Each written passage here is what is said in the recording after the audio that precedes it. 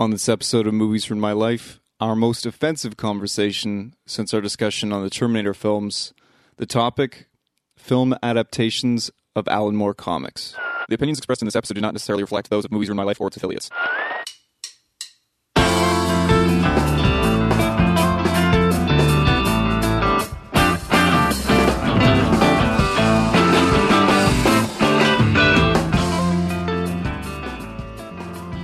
Okay, so this is Nick. Hey. This is Devin. Hey. I'm Brandon. And this is our conversation on Alan Moore film adaptations. Now, we're strictly sticking to the live-action film adaptations. And even though technically the film Constantine isn't... full adaptation, it is his character. It's his character. He made it for Swamp Thing. John Constantine makes his first appearance in Swamp Thing, and then they gave him his own comic.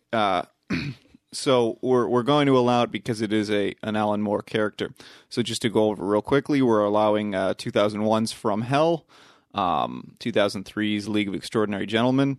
Then we're going to do Watchmen, V for Vendetta, and Constantine. Cool? Fair. All right. So the other thing that I had gentlemen do before we started was to rank the films so that we can reference back to it throughout the episode so that we can argue about it. But what I'd like to do, if that's okay, we're going to do two segments and we'll split up all the movies. We'll go best to... Or no, sorry, we won't go best to worst. We'll go basically chronologically more or less, if that's okay. So I'd like to start off with, I guess, From Hell. Let's start from the hell. Yeah. Okay. So From Hell, the 2001 adaptation, loose adaptation. Loose is the word to use. Yeah, on Alan Moore's graphic novel, which 89 to 92. The comics came out, right? And then 99 it was made in the full thing became available. Yeah, that thing was huge. I'm looking at you, Nick, because you I'm the one who reads these things. And even I couldn't even sit through that. That thing was massive. Yeah. Now, one thing before we get into the actual film, I want to quickly say that this is number 5 on my list. This is the worst one for me in terms of adaptation. Really? And it's because I feel that the film missed the point of the graphic novel. Okay? Somewhat, yeah. The film, and there's a quote, and I don't have it, but from Alan Moore that essentially says that they turned my book into a whodunit kind of thing. And it's true to the extent that who the killer was in the comic didn't matter. They revealed it pretty quickly, and it's inconsequential. It was more about the subject matter and the kind of how it was supposed to be thought provoking, like the underlying film, context. It's terrible. Yeah. It's like, okay, halfway through the film, it's that guy. Mm-hmm. Well, we'll get we're gonna get into this. We're gonna get into this, but yeah, where do you guys have this ranked? First of all, that's my number 4. Yeah, I'd say it's at 4 for me as well. Okay, so it's pretty low on everyone's list. All right, that's good. It's in the bottom of the barrel. Not my least favorite Johnny Depp, though. He's pretty damn charming in it, all things considered. He's a druggie in it. Of course he's charming. It's his everyday life. I wouldn't go that far. It was his everyday life in the early 90s. Yeah. Now all Johnny Depp is addicted to are multi-million-dollar paychecks for garbage rehash sequels.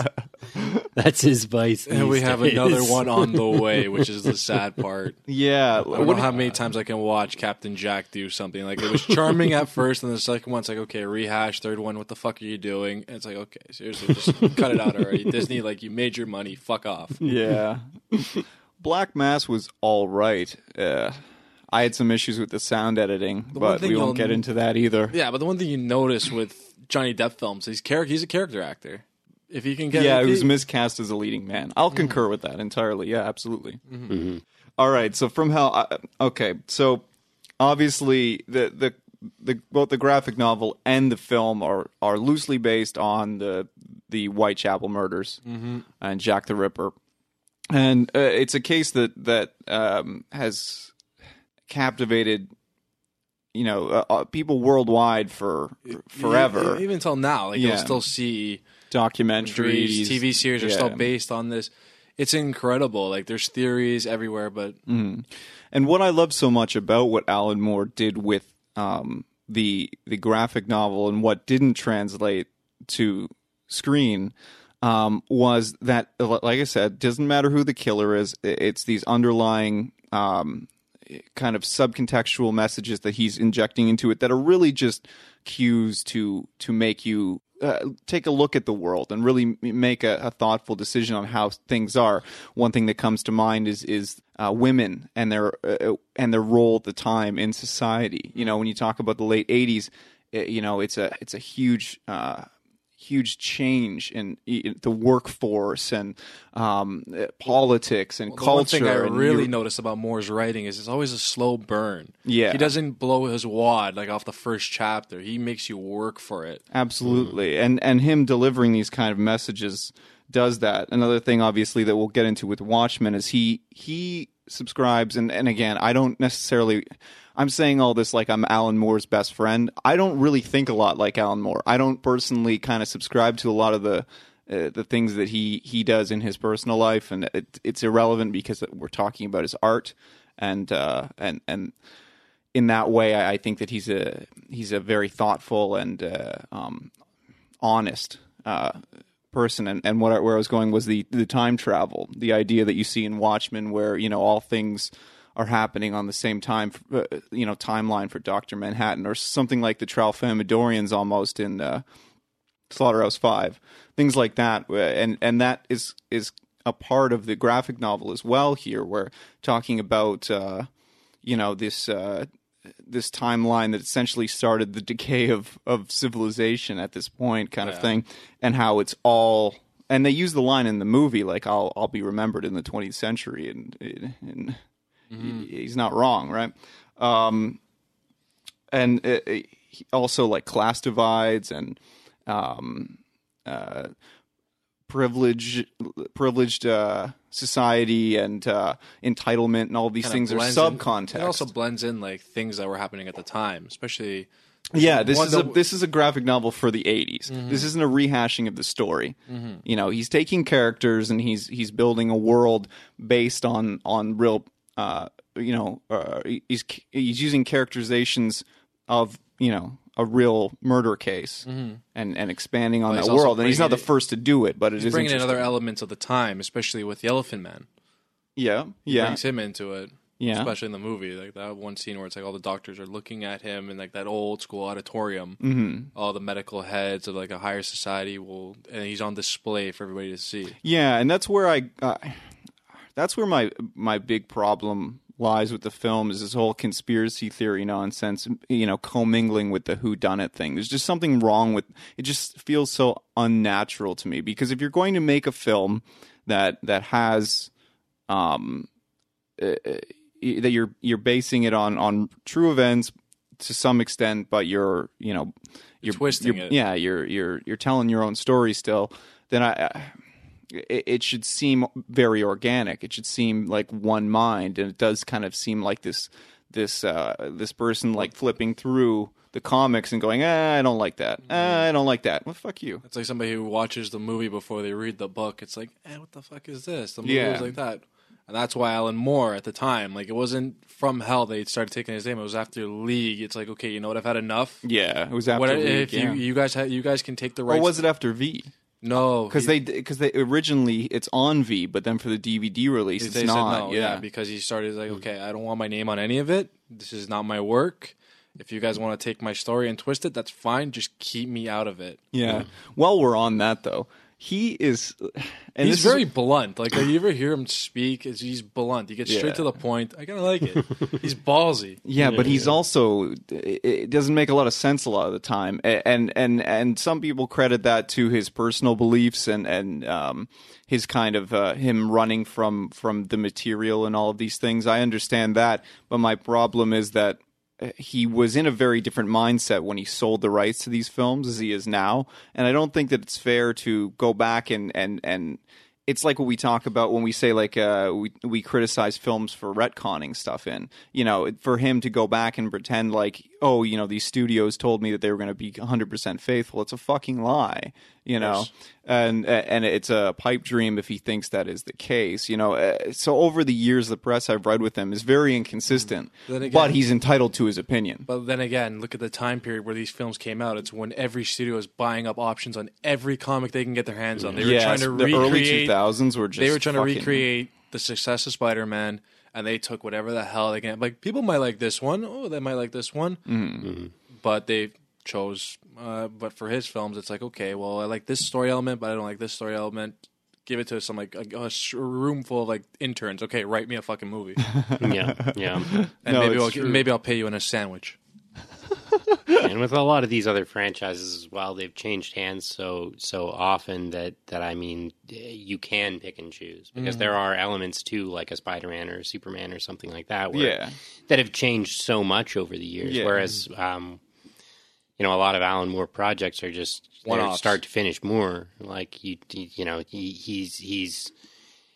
it's been his baby for so long that he never intended it to be a film. He intended it to be a book, and he intended it to be a one-off. Like some people, they go into a project. Like I'm pretty sure we've all seen The League of Extraordinary Gentlemen. Yeah. Towards the end of that film, it's like, okay, it leads you into, will there be a sequel? Won't there be a sequel? And that's where Moore's like, there are sequels to the books, but this isn't the story that I wrote. Don't want anything to do with it. Yeah. And you killed a great actor. We'll get into League in a minute. Oh my God, can we? Okay, but I do want to just quickly go back over.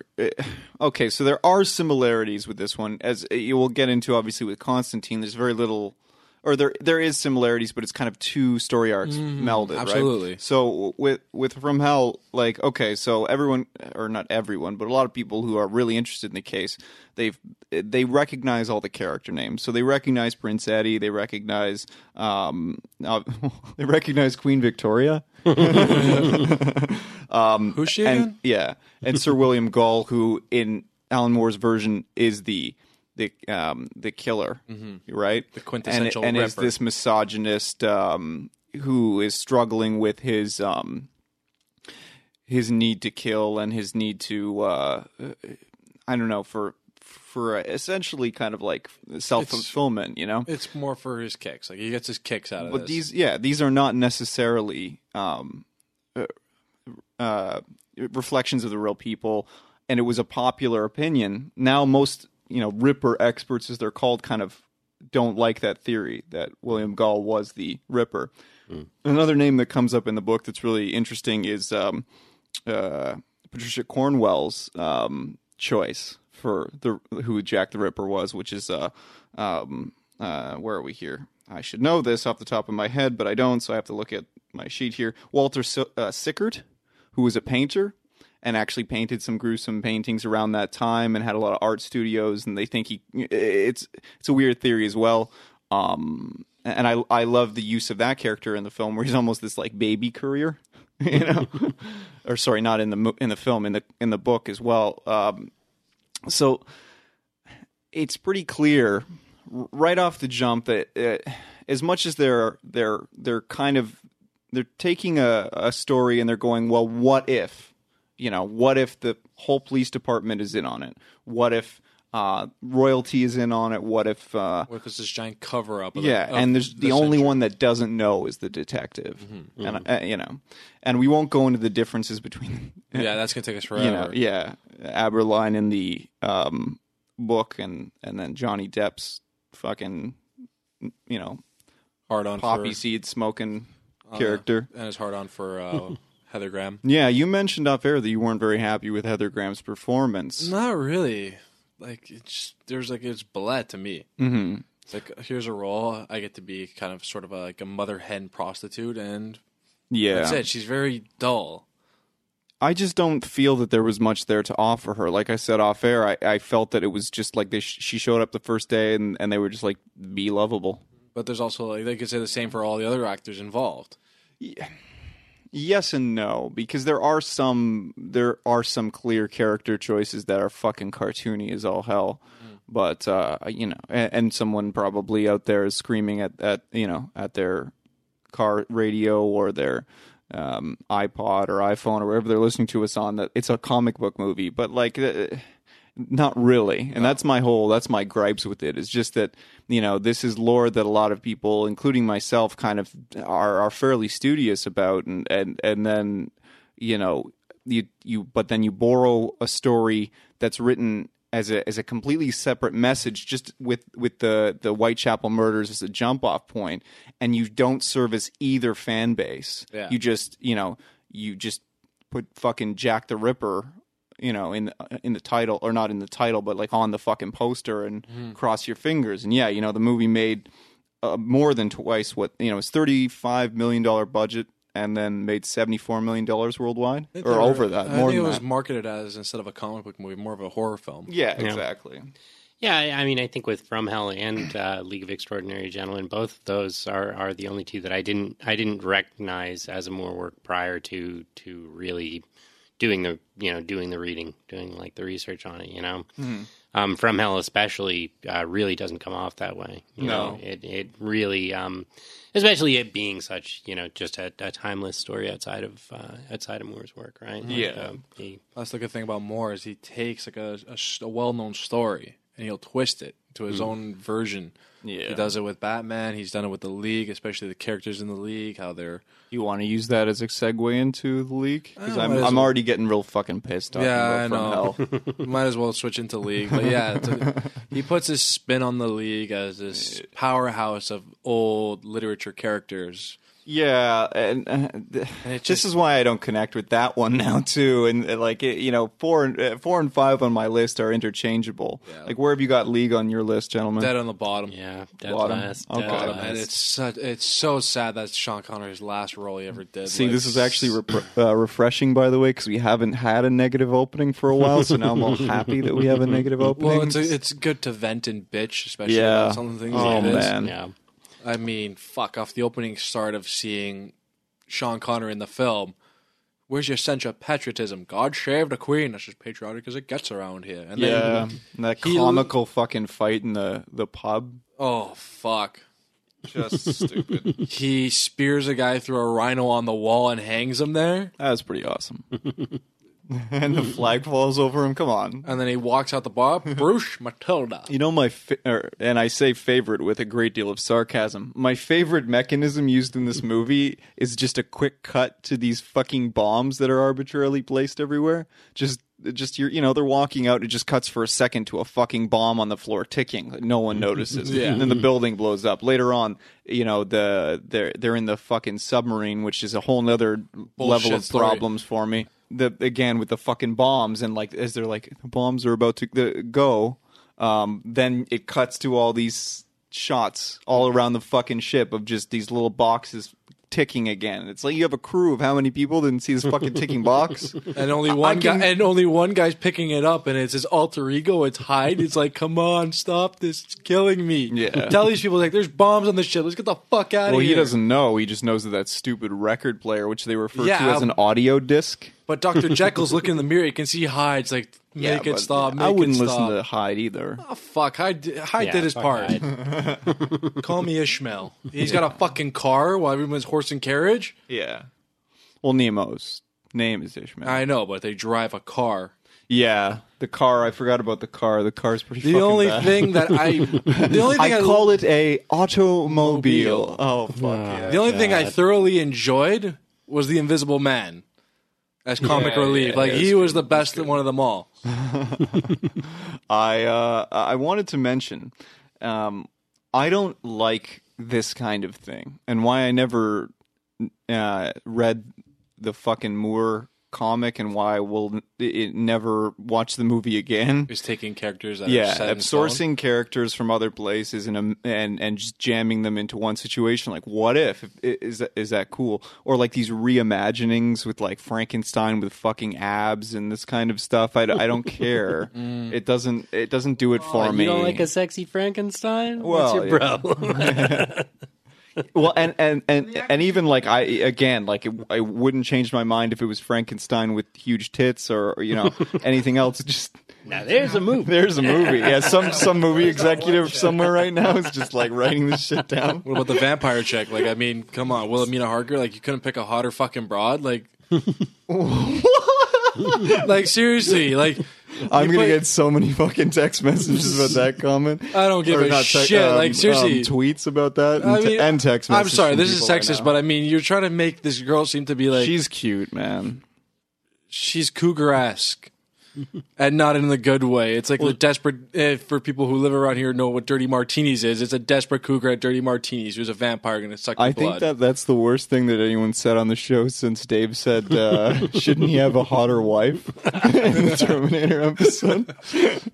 So, yeah. There's so much wrong with this. I'm going to have film. to deal with both people I know and people I don't know fucking threatening me this week. So thank you for that, Nick. It's all right. My Twitter handle will be going up. I accept all. Send those fucking complaints, you sexist pig, to at gingers_revenge. Bring it the fuck on. And besides, you will complain that this movie is shit too. Yeah, I mean, I think again, with this one, I saw trailers and things like that leading up to it, and it's just I thought this was like a Hollywood appropriation of these characters. I wasn't even aware again of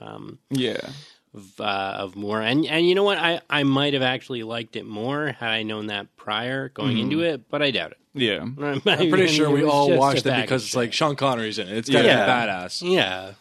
One thing about this film, too, is that when I watch it, which I had to, unfortunately, in preparation for this episode, Burned into my corneas. because I couldn't remember anything about it, I already have the same problem again. It's hard for me to hate this film because I don't care about it, you know? And it's the same way with the comic. Like, I have no emotional response when I see, like I said, a bunch of classic literary characters and then just arbitrarily a pseudonym thrown in somewhere, right? Like, it's the whole thing is weird. And I don't subscribe to that kind. But there's nothing in the film that overly pisses me off. It's just that I really don't. I will say this: it did feel care. it was a rush job. Oh, really? You remember the Asylum picture? Oh shit! Yes. Okay. Is that what it's supposed to be? I guess so. Okay, so you guys, if you're not watching the video, Devin just took our list of actors in League of Extraordinary Gentlemen, and he pointed out. Okay, so the year that Kingdom of the Crystal Skulls came out, Indiana Jones, right? Mm-hmm. There was an Asylum film that was trying to quarter the market that came out at the same time, and that film was called Alan Quatermain and the Temple of the Skulls. Just Temple of Skulls. Oh, and Temple of Skulls, yes. I'll be honest. I didn't rewatch this movie leading up to. I the did not podcast. either. I will admit, I did not. And I think the only times that I've ever seen it, I've made it maybe a quarter or a half way in, and then I just started doing something else. Yeah, but it's just you don't care about it. It's not just bad. You fall asleep halfway through. It's like you wake up at the end. It's like, oh, I didn't miss much. Mm-hmm. How long is this movie? Yeah, like I feel like I think we have it. No, we don't. We don't have it. Who cares? 800 years long. It is. It does feel really long. Like I said, they kind of went to Moore style, slow burn. In this case, you're torturing us. Yeah. There's one great old man moment of Connery in the hallway when he's talking to Captain Nemo, and he's delivering his line, but he's just rocking back and forth on both feet.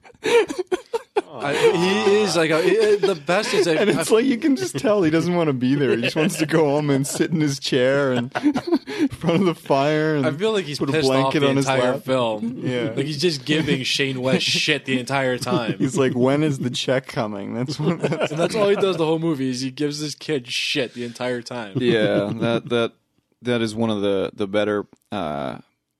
More kind of emotional connections that you can make in the film is kind of that surrogate son situation that he has with. But it just doesn't deliver. Sawyer, It's too late by the time like it kicks in. Mm-hmm. But yeah, I don't know. It's just it's we a could shit show. we could spend hours bitching about this film. Yeah, I think we should move along, gentlemen. Yeah. Is that all right? Because I'm already fucking tired Okay. from this shit. Okay, so Let's get into the better ones. We've dealt yeah. with the bottom two. Yeah. What is your What is your middle movie in his film series? I think it's Constantine across the board, right? Not for me. Okay. Well, Yeah. we're not talking about whatever movie you're saying because Constantine is next chronologically. I think Chronologically, but for It's me, we're either doing Constantine or V, and we might as well just get Constantine out of the way. Yeah. yeah. Okay, so quickly, this one sits right in the middle of everything on the in terms of its ratings, pretty much across the board. 6.9 on IMDb, 50%, which means nothing on Metacritic. But even the reviews that are somewhat positive aren't that positive for it. I think they misunderstand what it is. But I think it's a film that's found its audience after DVD release. Actually, it's found a better audience on the smaller screen. What is that score? 46. 46. Yeah. Fuck, man, 46 on Rotten Tomatoes. I'm pretty sure like this is a series that found its niche on small screen. Yeah. And even then, the show did get canceled, but there was hankerings for it to be brought back into the DC universe with other shows, like have him as a guest character. And Well, it's yeah, worked. there is one. Yeah. I think it's one example. Well, no, of- it got canceled. Yeah. But then they brought him into like the other Other like, okay, shows, It's like yeah. okay, we'll put you on Arrow and Flash, and we'll have Yeah. you as a guest, and it worked. Yeah, it works. I think it's one example out of all of these that really is, an Alan Moore based character in a comic book film that's really intended for a comic book audience. It's Yeah. not adapted for the mass market, No, really. not at all. And ironically, it's the only one that the source material is not. It's not his. actually It's his. not Yeah. his, yeah. Swamp Thing is his, but I mean the Well, character. Swamp Thing isn't his either, yeah, but he wrote for it. He wrote it, but at and, the same and time, introduced the this character. Yeah. but Yeah. most people will know the writings as another writer in the comic book world will write this character in different storylines. Yeah, it's no different than anything else. And he's done. Even Neil Gaiman's wrote him. Yep, yep. Sandman, Volume 1. I like Constantine. Where do you guys sit on the? It's right in the middle for me, but I like it. It was Yeah. odd casting. We'll say there's some parts where I was like, this is odd casting. Shia LaBeouf's the taxi driver. Yeah, I wanted to ask you about Shia LaBeouf. The What do you character think of of Don't him? ask Like- me about Shia LaBeouf. What do you think of him in this movie? he's too talkative for the character. Okay. I believe the character was more like I'm going off the TV version. Like I've barely read Constantine, but I You've mean, never, like, out of all people sitting at this table, you've never read Hellblazer? no, Shit. yeah. The character himself is Fuck, very man. like, I even have a couple issues of oh Hellblazer. fuck. Yeah. But I don't know. I don't see him as a proper fit. I totally forgot that Gavin Rossdale is in this movie. Yeah, Gavin Rossdale of yeah. Bush X fame? Yeah. Well, Bush X in Canada, Bush everywhere Bush else. everywhere else. Oh, man. Who else we got? Rachel Weisz. Yeah, Oh, I knew you were yeah. going to say Rachel Weisz. Absolutely. I knew that your eyes were going to just stop on Rachel Absolutely. Weisz and not care To about this day, in I'm the like, film. Daniel Craig, you're a lucky bastard. And him and her, she has a scene where he dunks her in the bathtub, Yep. and you know that they white t-shirted that on purpose. Yeah. Unfortunately The for me, butts on the seats. unfortunately for me, I only get the cut versions on television. The choice of Peter Stormare as the devil, we've talked about. Oh, yeah, he's- a number of and he times. comes- Peter Hey, Stormare Lou. is just fantastic. Oh, my Stormare God. is the absolute man. Tilda Swinton.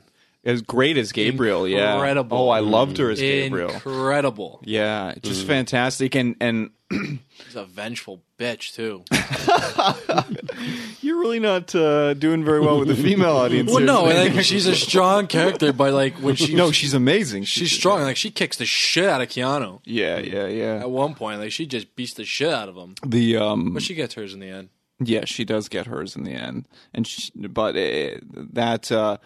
that's one of the really compelling relationships because he completely trusts her. He completely He takes her as at her word. Yeah, every fucking time that because she's they supposed to speak for God. yeah, and it's so interesting. Now, one complaint I hear fairly commonly about this film is that it does go a little bit too far into almost a cartoony undertone with like him slamming his elbows together to like unify the star and all of this shit and like the whole sitting in the chair and zapping him with his with the water and all of the stuff. Visually, I enjoyed it. I did too, Especially when the lights go out on the street and then he just looks up and he's the only one who can see these things. Yeah, although it does look like a movie that has effects from the early 2000s. Yep. Yeah. You know, They puts together or the mid 2000s. the demon gun. Yeah. But the best, I think it was like almost, it looked practical, but I guarantee it was CGI. But Rachel Weisz being pulled through the building. Oh, that was fantastic. That's one of the best scenes in the film. And he's just chasing her through the entire building trying to catch her. But he has this moment where he gets to the end of the building. He's just kind of like, fuck it. And doesn't he spark a smoke? Yeah, I think so. he's like, I'm winded. Let's just See, that's what I like. I'll get her another That's what I day. liked about the film version and like the cable TV. It's like we can't have him smoking, but you can see he's got the itch. Like every 5 minutes on the show, he's got an itch for a smoke. He's like, yeah, just pull a Sherlock, put a nicotine patch on him. not even a nicotine patch. He's just flicking a Zippo. Oh, is he? Yeah. Oh, okay. That's interesting. Any final thoughts on any of these three gentlemen? Let's take a break in a moment, but let's air our gripes on the three that sit at the bottom for you and I, Devin, and then I guess is number 2, obviously, then for you, Nick. Yeah. So, any final thoughts on From Hell, League of Extraordinary Gentlemen, or Constantine? I mean, I think the only failing of Constantine is that it was really, I feel it wasn't made for like a mass market audience. No. Like I was saying, like it's a comic book film for comic book people, and that's not that's a hit against it in the ratings. But I don't think that takes away at all from my personal enjoyment of the movie. Like, yeah, that's true. I thought it was great. I thought it was a fantastic movie. It is. It has found its audience, like we said, on the small screen. So I don't want to say it's bottom 3 per se. It is pretty high contention for for there's a pretty vast 3. space between fucking From Constantine. Hell, League, and fuck, man. Yeah. Oh god. All right, so we're going to come back and we're going to knock down what I assume will be the two. Well, I'm not even going to allude to where they sit. We're going to come back and knock down the last 2 films that he's responsible for the writing behind Alan Moore, and maybe also just touch on The Killing Joke a little bit, maybe some honorable mentions before we wrap it up. Absolutely. All right. Cool.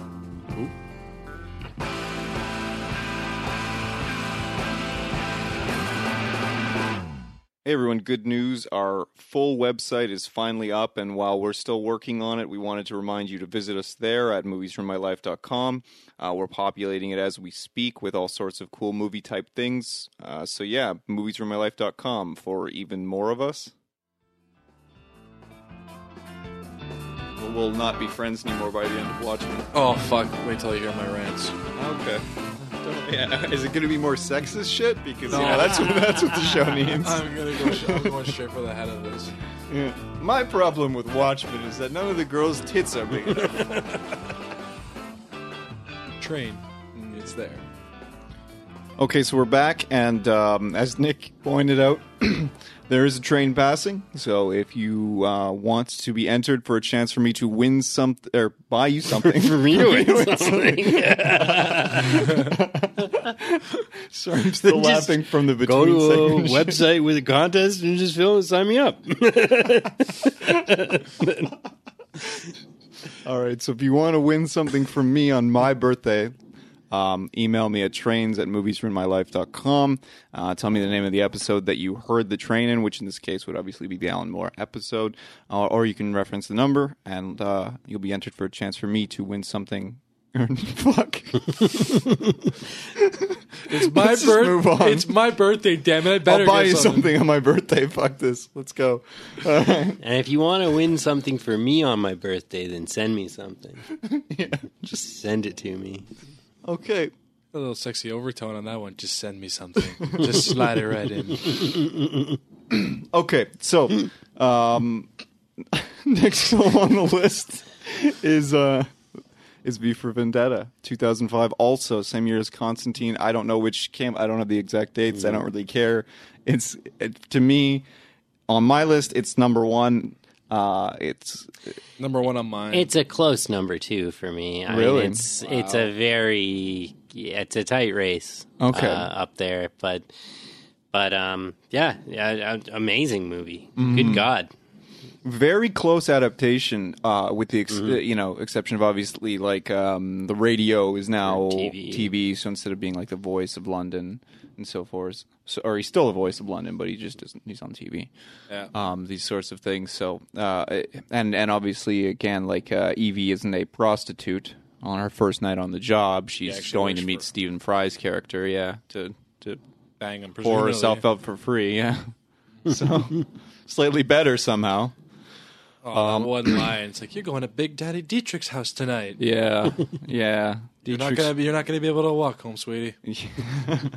Yeah, Dietrich is great too. Yeah. I love the when you find out, or when he's doing the same, the eggy in a basket in the kitchen, and that V made for her while she was there, and he says like, oh well, it's very simple. Why I'm cooking the same thing for you? It's because I am V.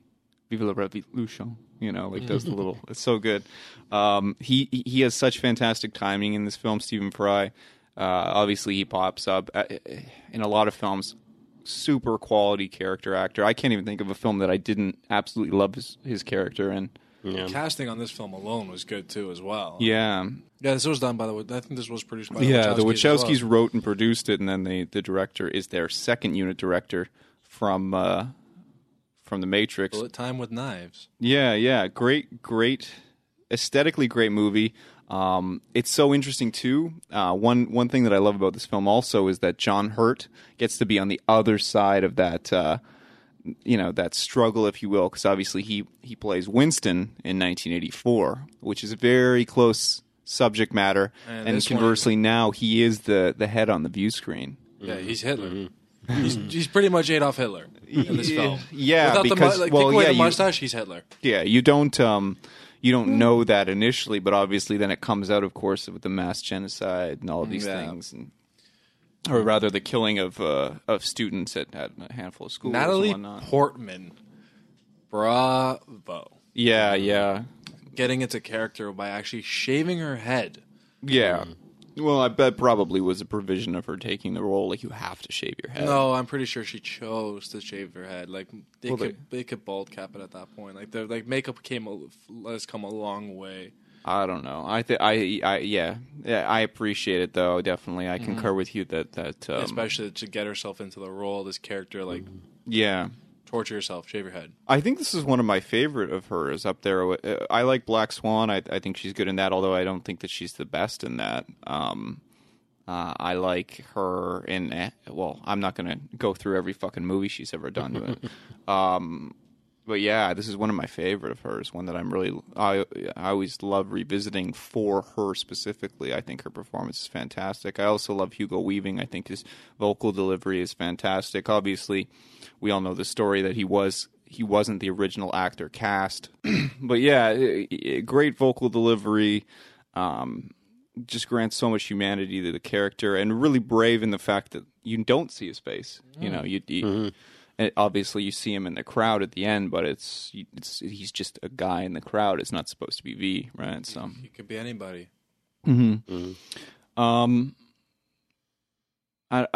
There's so many things that I could go on and on about. The cast is spectacular, top to bottom. Even nowadays, you still see people clamoring for a copy of the book and clamoring for a mask. It's like it's got a stranglehold on our society nowadays too. Like absolutely, it brought this whole thing in. Super culturally transcendental. And the great thing is, of course, that the graphic novel is literally the storyboards for this film, almost. Yeah. I mean, it came out at a pretty ideal time as well, just in terms of like a political and social climate of just like.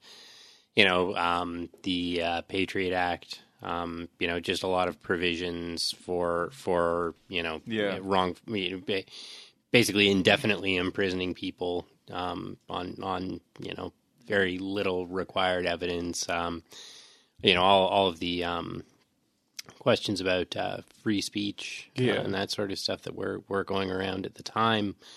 it was, it was the absolute perfect climate for this movie. And I mean, I think, as evidenced by groups like Anonymous that like used the Guy Fawkes mask. Yeah. Mm-hmm. The I wanted to bring up a quote of Alan Moore's, and again, I don't have it here, but when his review or like his comments on the film were something to the extent of what you're saying, where he's saying like he didn't enjoy it, and that he felt, of course he didn't enjoy it. So, but his thought is that it was made by a bunch of people who were too afraid to set a film with a political agenda in their own country. So they're trying to send that message, but they're just like, well, let's set it in England. And I felt like, when I read that, I felt like yelling at my computer and being like, Alan, your book is based in England. If they're adapting your book, it's going to be in England. Fuck, man. I love picky. I love I love reading his fucking comments on the films. That You should actually watch some of his comments. It's fucking hilarious. Yeah, he's a character. I love him. I don't agree with a lot of his thoughts, but he's interesting. You gotta grant him that. He's certainly a unique thinker. This is one of the films that actually sticks out in social societies today. Like, I see people wearing V masks at music festivals. But that's just because they're doing the like stone dumb face under it. They want to hide that shit. But in any case, any final thoughts on V before we move on, gentlemen? Like I said, bullet time with knives. Yeah, the fight scene is amazing. I mean, I do think maybe... I think it was amazing, but it's like, okay, Wachowski's no, it's kind of the same shtick as The Matrix. The whole bullet time. It's like you see him whipping a knife. It's like, okay, but it's their crew that devised it, and the crew that are working on that literally did the work that was in The Matrix. So I have no problem with them using the same technology in another film. My problem is with all these fucking knockoff studios, just doing slow motion and pretending it's fucking bullet time. Yeah. I don't want to be a dick about it because, it's a fantastic movie. Yeah. But, I mean, I wonder if the again, political and social climate didn't maybe... up its importance. Yeah. In a lot of people's minds, like maybe force those ratings up a tiny bit because I don't know. I mean, again, it's just this little bear's opinion, but Watchmen pretty. Okay, we're gonna get into that, but before we do, but I mean, I guess there was one scene in this if you film take a look, I do enjoy. It's the War Just Museum. one? The War Museum. When they're there, and the detective's trying to piece it all together. Like, he's got bits and pieces of a puzzle. He has no idea what the hell he's got on his hands. And then V meets him as like an old beggar and starts telling him the history of everything. Yeah, but he sends him a fucking email to meet him. It's like my employer sees every fucking email that comes into my inbox, and this guy he alludes that he has to take out this fucking device to block any bugs, but yet he's just reading his email and meeting up with strange people that he doesn't want anyone to know that he's meeting up with. Like there are some problems with the film there because of modern technology that wouldn't have been a problem with the Moore actual adaptation. Yeah, like if you'd done it straight, but again, it's not applicable to the timeline. It's only because I watched it the other night. It kind of like the whole All the President's Men with Deep Throat. Mm-hmm. Yeah, like it's just like, okay, meet me at this strange place. You come alone, good. Okay, here's the information. Yeah. Okay, so are we? Can I finish my fucking point now? Yeah, because I got some bitching to do about the next one. With regards to the your point that maybe the political socio-political climate affected how people related to this film, that may be the case. However, if you go back and you look at The Matrix now and you watch this film, The Matrix is already aging, and this film still holds up to the same extent that it did. Mm-hmm. I don't think it's an important movie.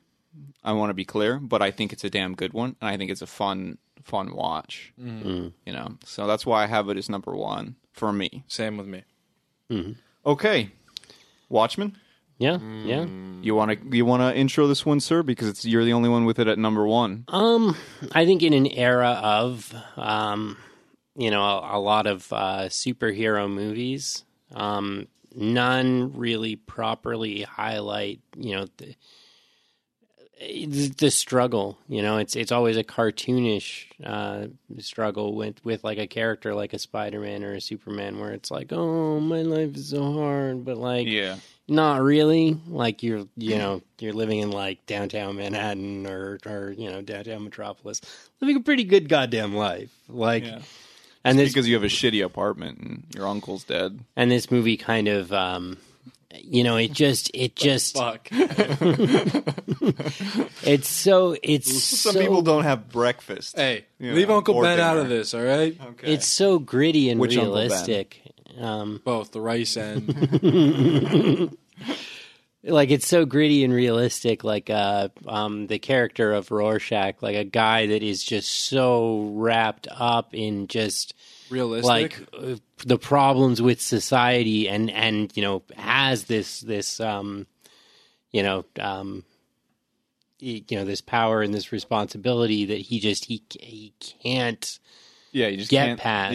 Like, no, it's great. He is the best part of the film. Jackie and Harley is probably the best character in the entire Haley. I keep always saying Harley. I don't know. Yeah. Oh well. And I liked the Batman analog. What's his name? Night Owl. Night Owl. Yeah. Just like so great that he like fucking.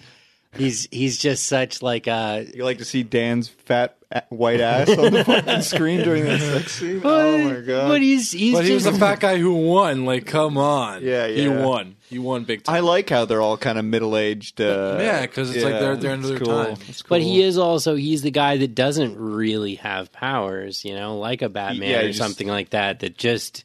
Yeah. And later in his life, like he doesn't have that self-confidence. Like he doesn't he knows that he's not nearly as powerful as any of these other guys, and it's great to see. You know? He's not sure of himself halfway through the film too. Yeah. There's a lot of great things about this film for me. I relate to all of the heroes.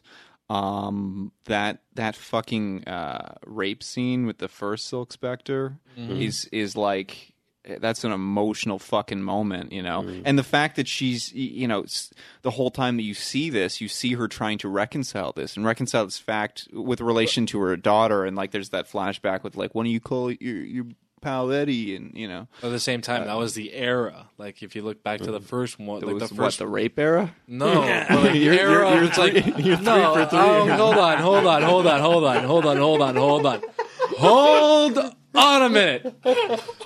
Hold on a minute. It was like the 40s and 50s. The first, the Minutemen, as they were called, around the 40s and 50s, where women were pretty much taking their cues from men at that time, right? So in her mind, it's like, this happens, shrug it off, go back to everyday life. That was like the mentality of the time. Yeah. It's not like how it is nowadays, where it's like you get kicked in the nuts if you even try to pull something like this. It's not acceptable in this time period. I will say it's not acceptable. Shouldn't be hopefully more than a kick in the nuts. And incarceration. Incarceration and possibly death if this country ever decided that. Or what is it? Chemical castration. Chemical castration. Can we get back on the But let's get back on point here. You dicks. Sorry, don't spin this around on me. I'm not 3 for 3. I explained myself. Okay. Don't hate me, world. Let's get back to it. Juniors _revenge on Twitter. You're such a dick. All right. Oh, I'm never going to be on the show again after this one. Oh, good thing we didn't do any episodes on like pedophilia or something. You think a good thing it was on the Terminator. That's not episode. acceptable nowadays. Let's just cut that whole section. Yeah, we're gonna have to at this point. We're gonna have to. We're gonna have to. Oh, But shit. yeah, so You never said your point. yeah, we just. But anyways, my Usurped point is you. like the whole character of the first Silk Spectre, Sally Jupiter. She shrugs it off and she just plays it off, and her daughter's like on her ass about it. It's like, how could you like a guy like this? He's a monster. He's a pain in the ass. Like, I want to beat the shit out of him. He is all right. And she's trying to allude that it's she's like hiding it. She doesn't want her daughter to know that that's her actual father. She doesn't want her daughter to like fall into this whole thing. So she hides it. Like, she bottles it all in. as well as many probably women from that generation have. It's only an assumption. Yeah. But that was the way. Oh, absolutely. But that's the way. Yeah. It's but yeah, it's a very emotional moment, and the other one is obviously that whole opening montage, which I think is done absolutely beautifully. With just the, I'm not a big proponent of like doing the newspaper kind of shit. But I love how that's done. I love how they kept the times whole. they're changing. Yeah, with the Bob Dylan. And Bob Dylan is a huge part of what makes the comic the comic. Like he took a lot of cues from Bob Dylan songs. Mm-hmm. Like even one of them, like if you read, like at the end of every chapter, there's a quote. So, yeah. And like the best one for me was "All Along the Watchtower," and it just does the line, and then like you see it word for word, and you see like a sort of thing on that. But yeah, I do have I have major gripes with this film. All right, so then let's get into that. Let's get into that because I want to hear the two of you fucking argue this one out. Well, Do you want me to start?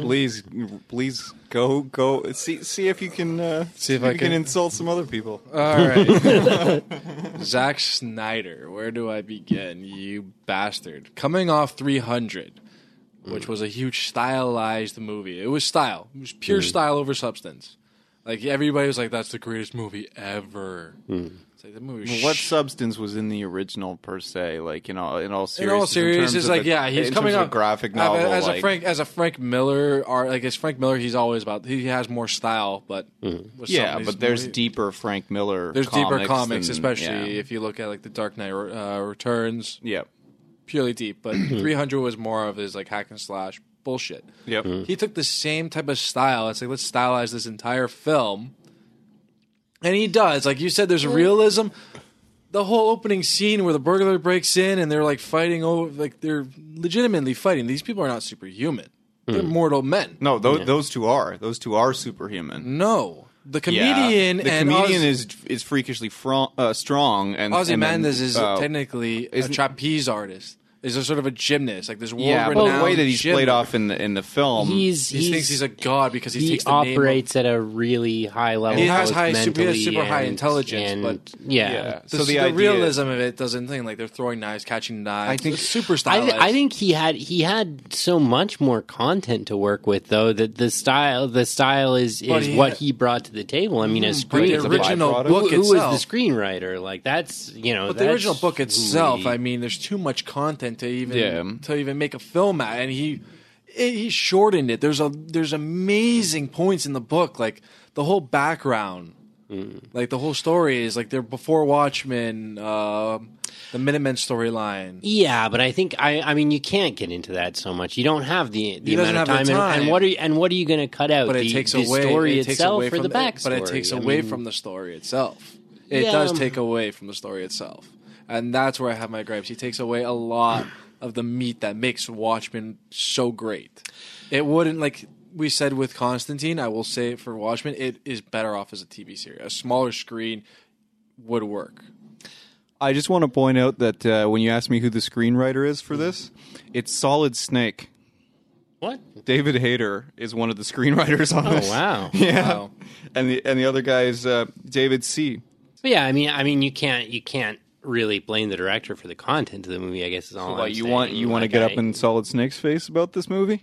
No, Or you do? I think Solid Snake did a great job. I want Alan Moore to march his ass down to that set and like shit kick everybody like British style. Like, all right, boys, we're gonna get a fucking good kicking. I think You honestly think that Alan Moore like would do that? He'd gonna get out of bitch- bed and then he'd he's just gonna bitch get from back his into armchair. bed. You know he's gonna bitch from his armchair. But But I mean, you make a Batman film and you can't criticize the movie based on all of the story arcs and things like that aren't included, right? Like I don't think that's a fair critique. No, it isn't. yeah, but if it's a you direct have to make cuts. it's a direct adaptation. Absolutely, but you have to make cuts. All right, so let's go back to I'm yelling at both of you now. So let's go back to the fucking the point that I made about From Hell, where I and also that I talked about in the Blade Runner episode when I said that with Blade Runner, yes, the story has changed a ton, but emotionally and philosophically, the story has achieved the same thing, and then the opposite applies to From Hell, where they claim that it's an adaptation, right?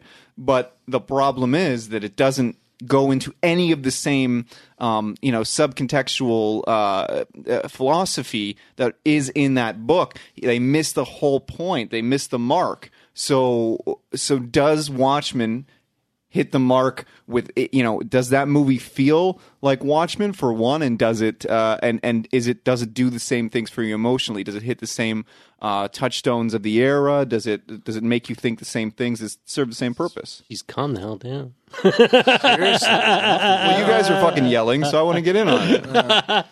To me, Watchmen, reading wise, it's a slow burn. You take your time. You read every aspect of this book because there's so much content. With the movie, it felt really fast paced, start to finish. It's a long movie. Don't get me wrong; it was kind of long. Yeah, but I mean, it felt like by the time, it's like, where the hell did the time go?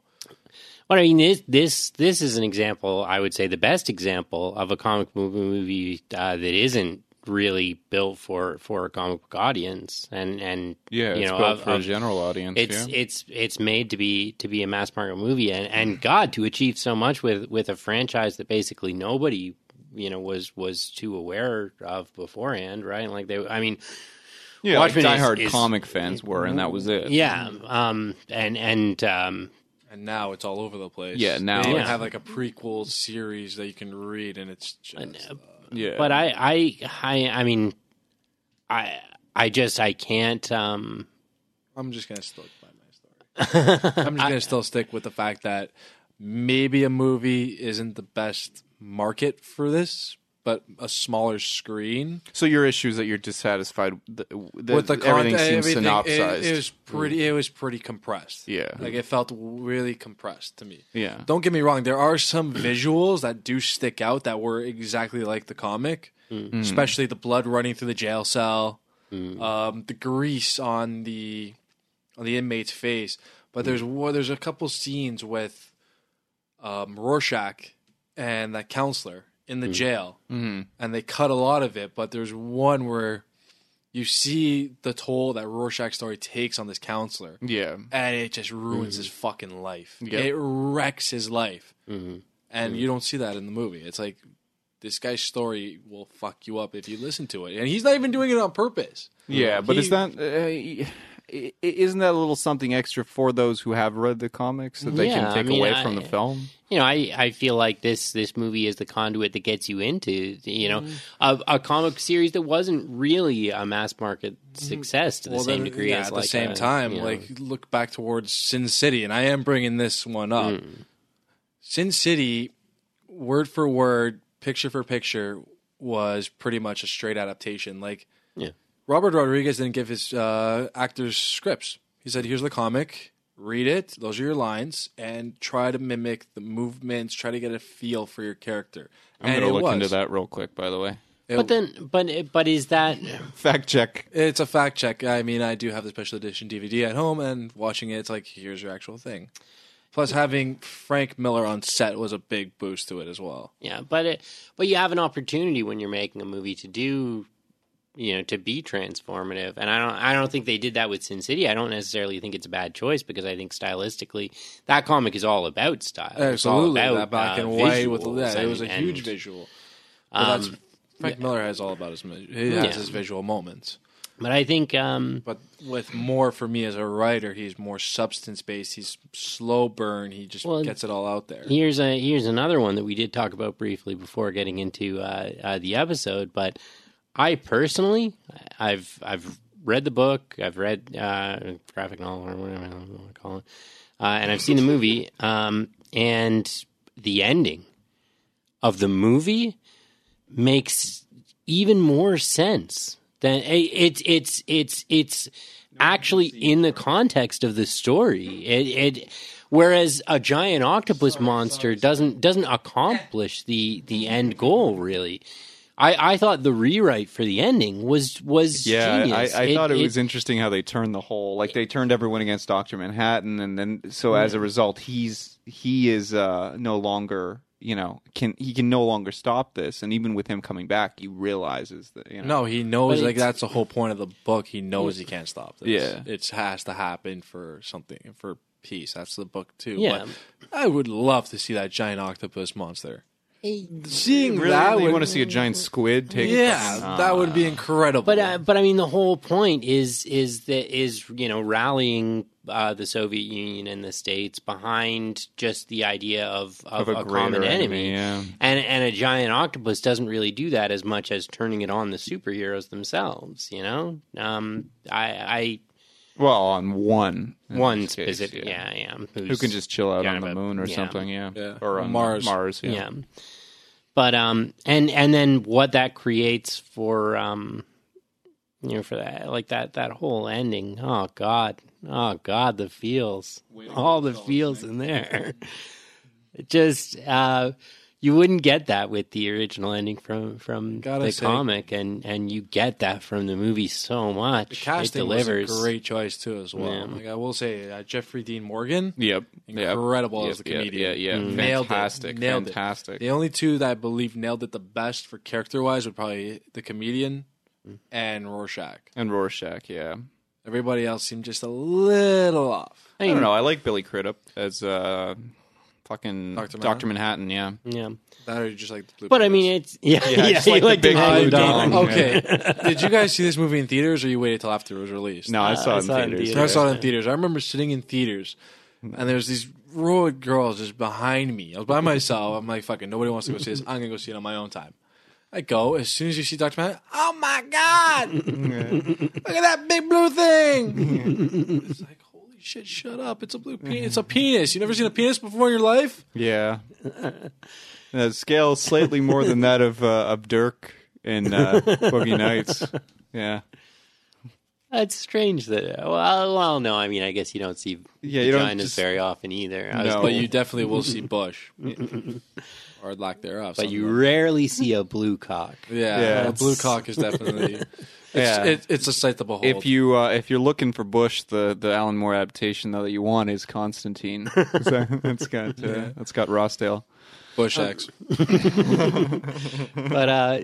But yeah, I Manhattan I thought was great. I mean, for a CG character, I mean, Yeah. what really. But I mean, he But I felt for him in all the flashback sequences. I thought he had all the right points. I thought that the vocal delivery was really tasteful.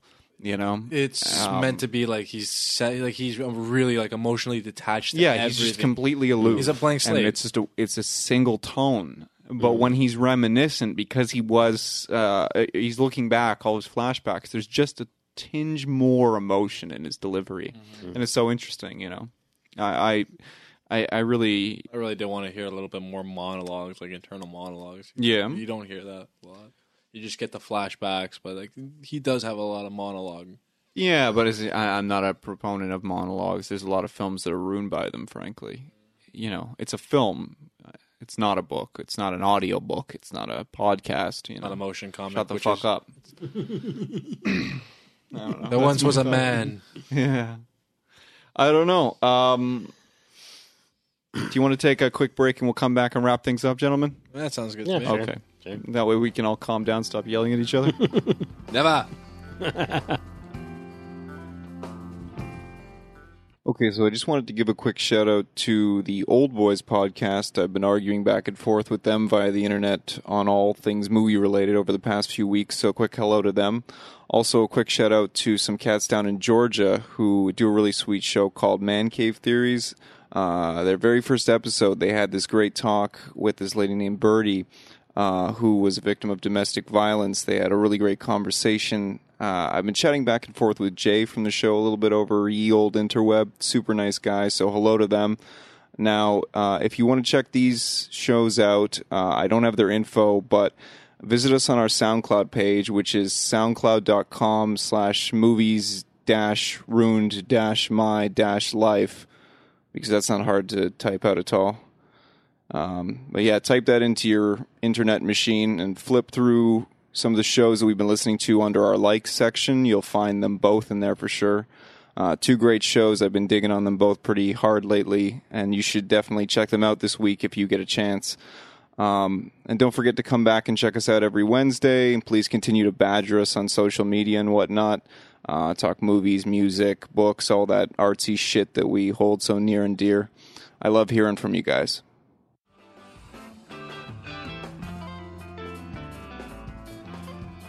Okay, so we're back, and before we wrap things up, I did want to touch on something we were discussing off air, and that was in the Paul Thomas Anderson episode, we did a whole another talk, just you and I, Devin, about how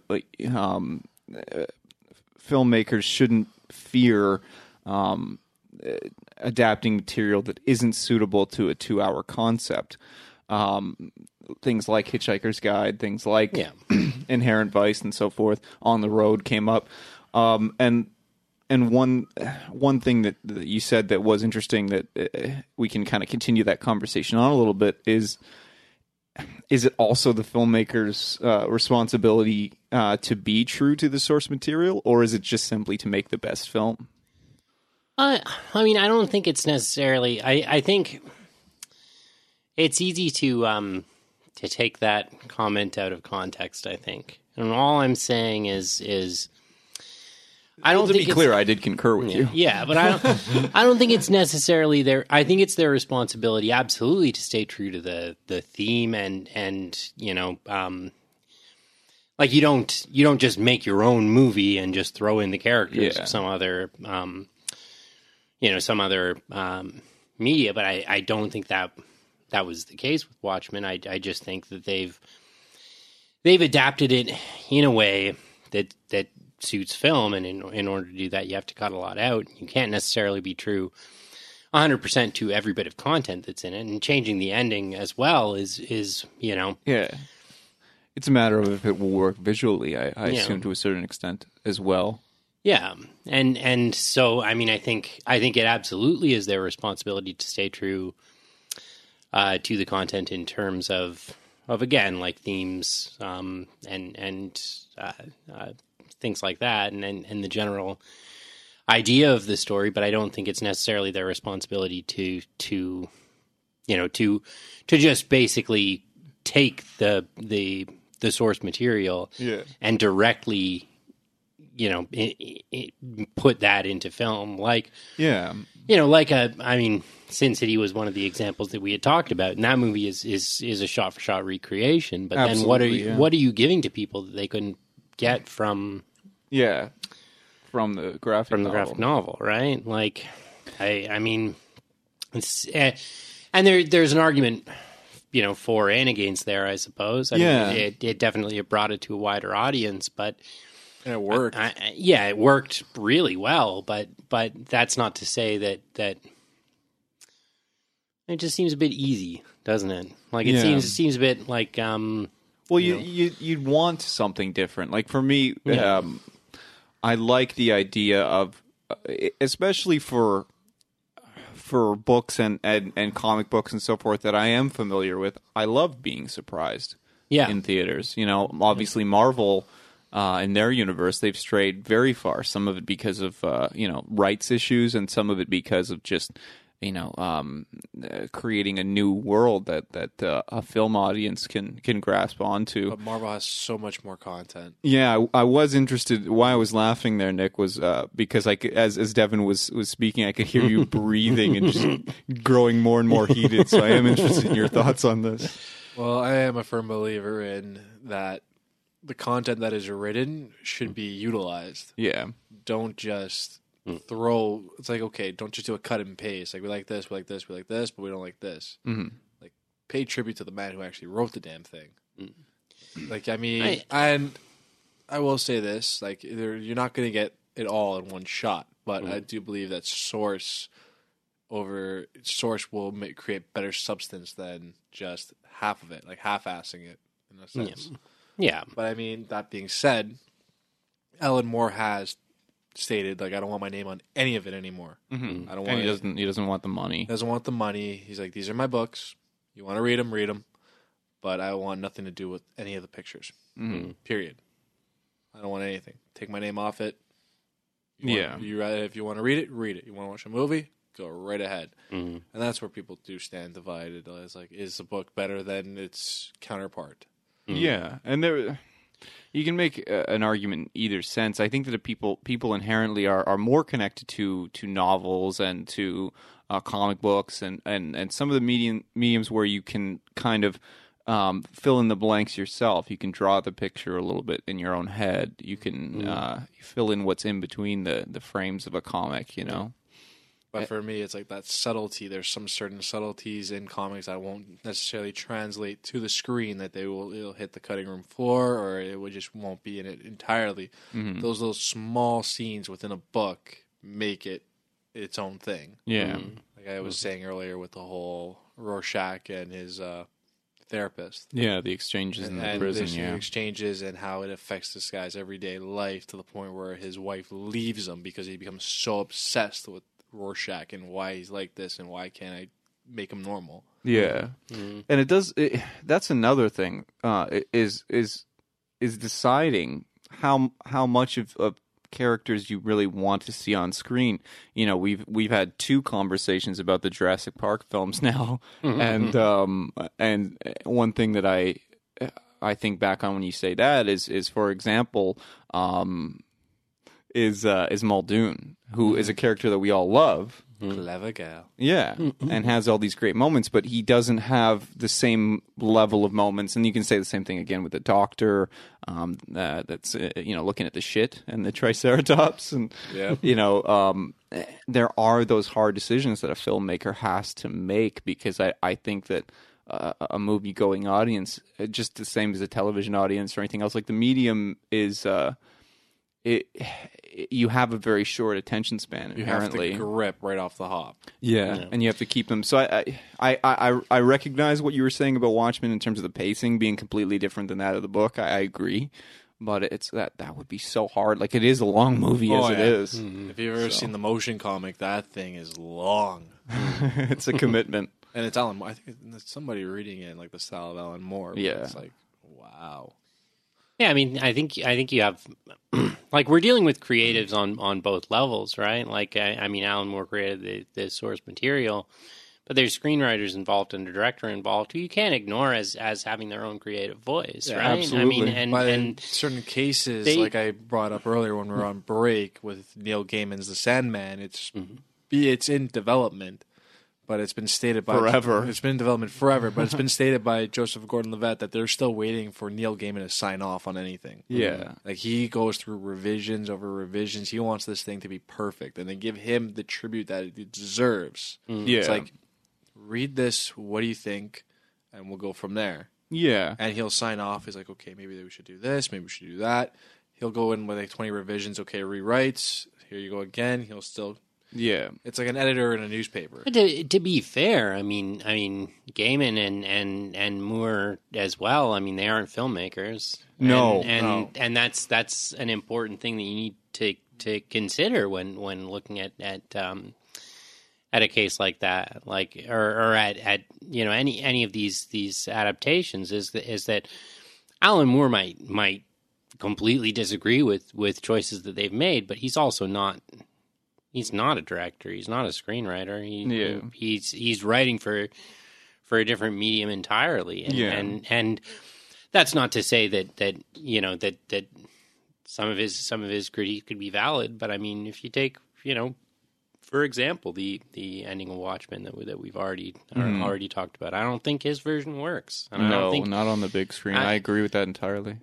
Even in context of the story, I think it's an improvement. And I mean, there are people who will argue on either side of that, but at the end of the day, I mean, you've got creative people making creative choices, and they might not always see eye to eye on all of these things, but yeah. In my opinion, with Moore, they only took the first layer of what is a many layered storyline. And here's where I fall. I feel that there is no responsibility to take straight shot for shot, panels out of comics. I don't think that dialogue has to be sourced from dialogue in books. I don't think that any of that is important. What I think that's important is the energy and the spirit and the point of the story. And so, we were gonna talk briefly about The Killing Joke, and I think, obviously.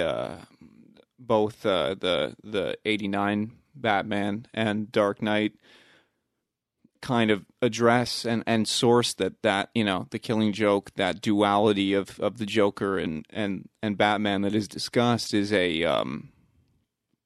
you know, a jump off point. Yep. And I love both of those films. Mm-hmm. And neither of them are in any way, well, they're, you know, obviously there's the prison or the interrogation scene in Dark Knight, but it's the energy that is the same, you know, and so I feel the same way about those two films as I do about The Killing Joke.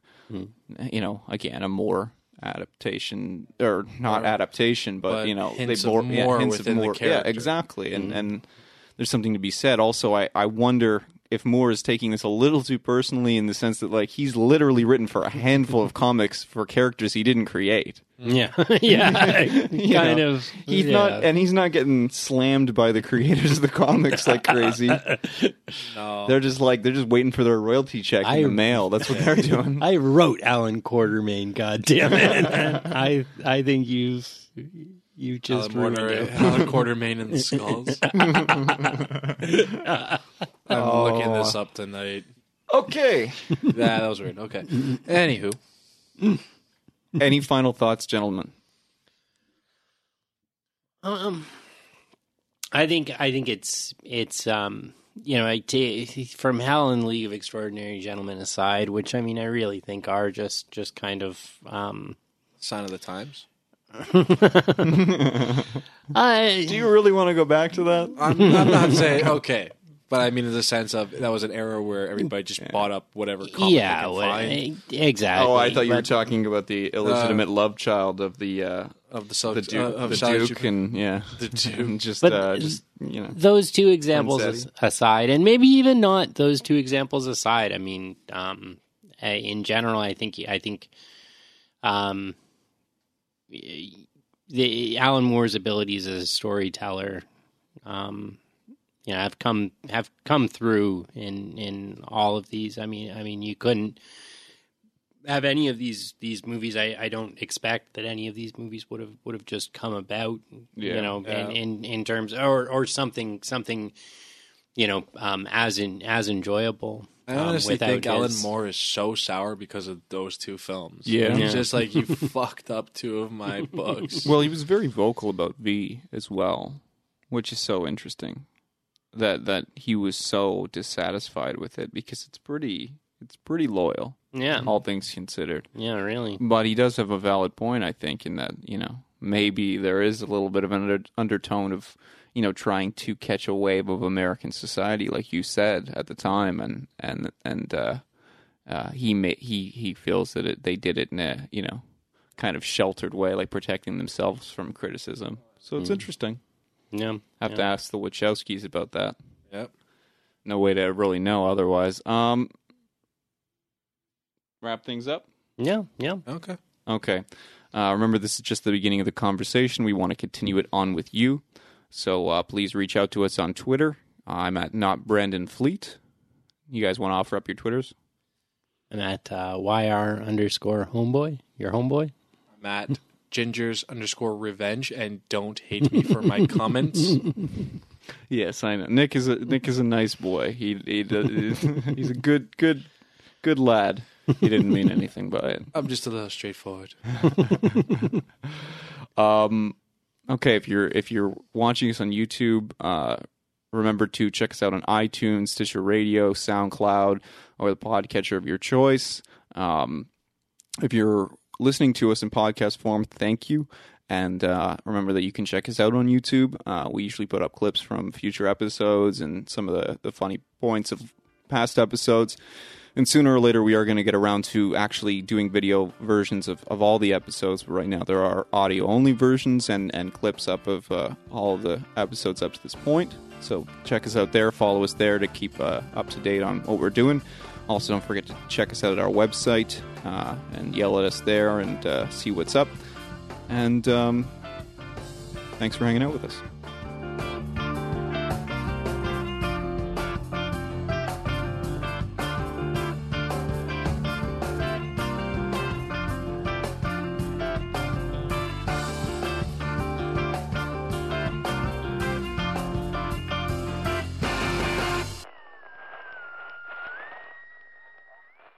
Terrible movie. Let's get to the final countdown. Yeah. All right. Final countdown. All right. Yeah. No, I got it. I understood. Just making sure. Final countdown.